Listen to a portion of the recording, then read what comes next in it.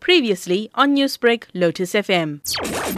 So the Annual Water Stewardship event brings together representatives from government, industry, civil society, as well as development partners to explore how investments in South Africa's water sector can be leveraged to generate sustained economic growth, job creation, and well-being for all South Africans.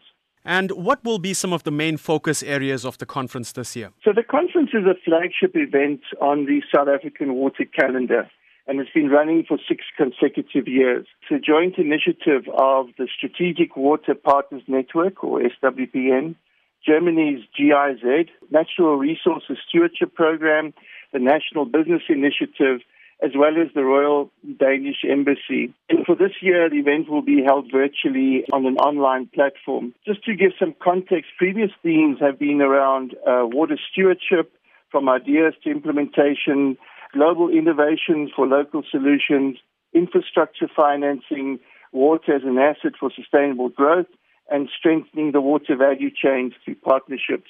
This year, the theme is on good governance for green recovery, stewardship in a post-COVID water sector. And what we plan to do is to unpack what needs to be done to achieve robust governance in the water sector, while at the same time exploring what investments are required to support a post-COVID green recovery. So as you mentioned, the topic this year is quite the mouthful. So can you give us a bit more information relating to that? The COVID pandemic has evolved from a major public health crisis to also become a major economic and job crisis, the full extent of which is still unfolding. COVID has exposed many challenges within the water sector around inequality, lack of access to services, and the lack of accountability linked to the governance, management, and oversight of the sector itself.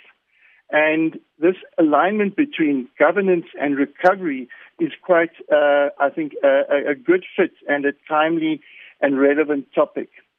In this context, I think water is not an isolated sector, but a connector and an enabler, and this is where the concept of stewardship becomes really important.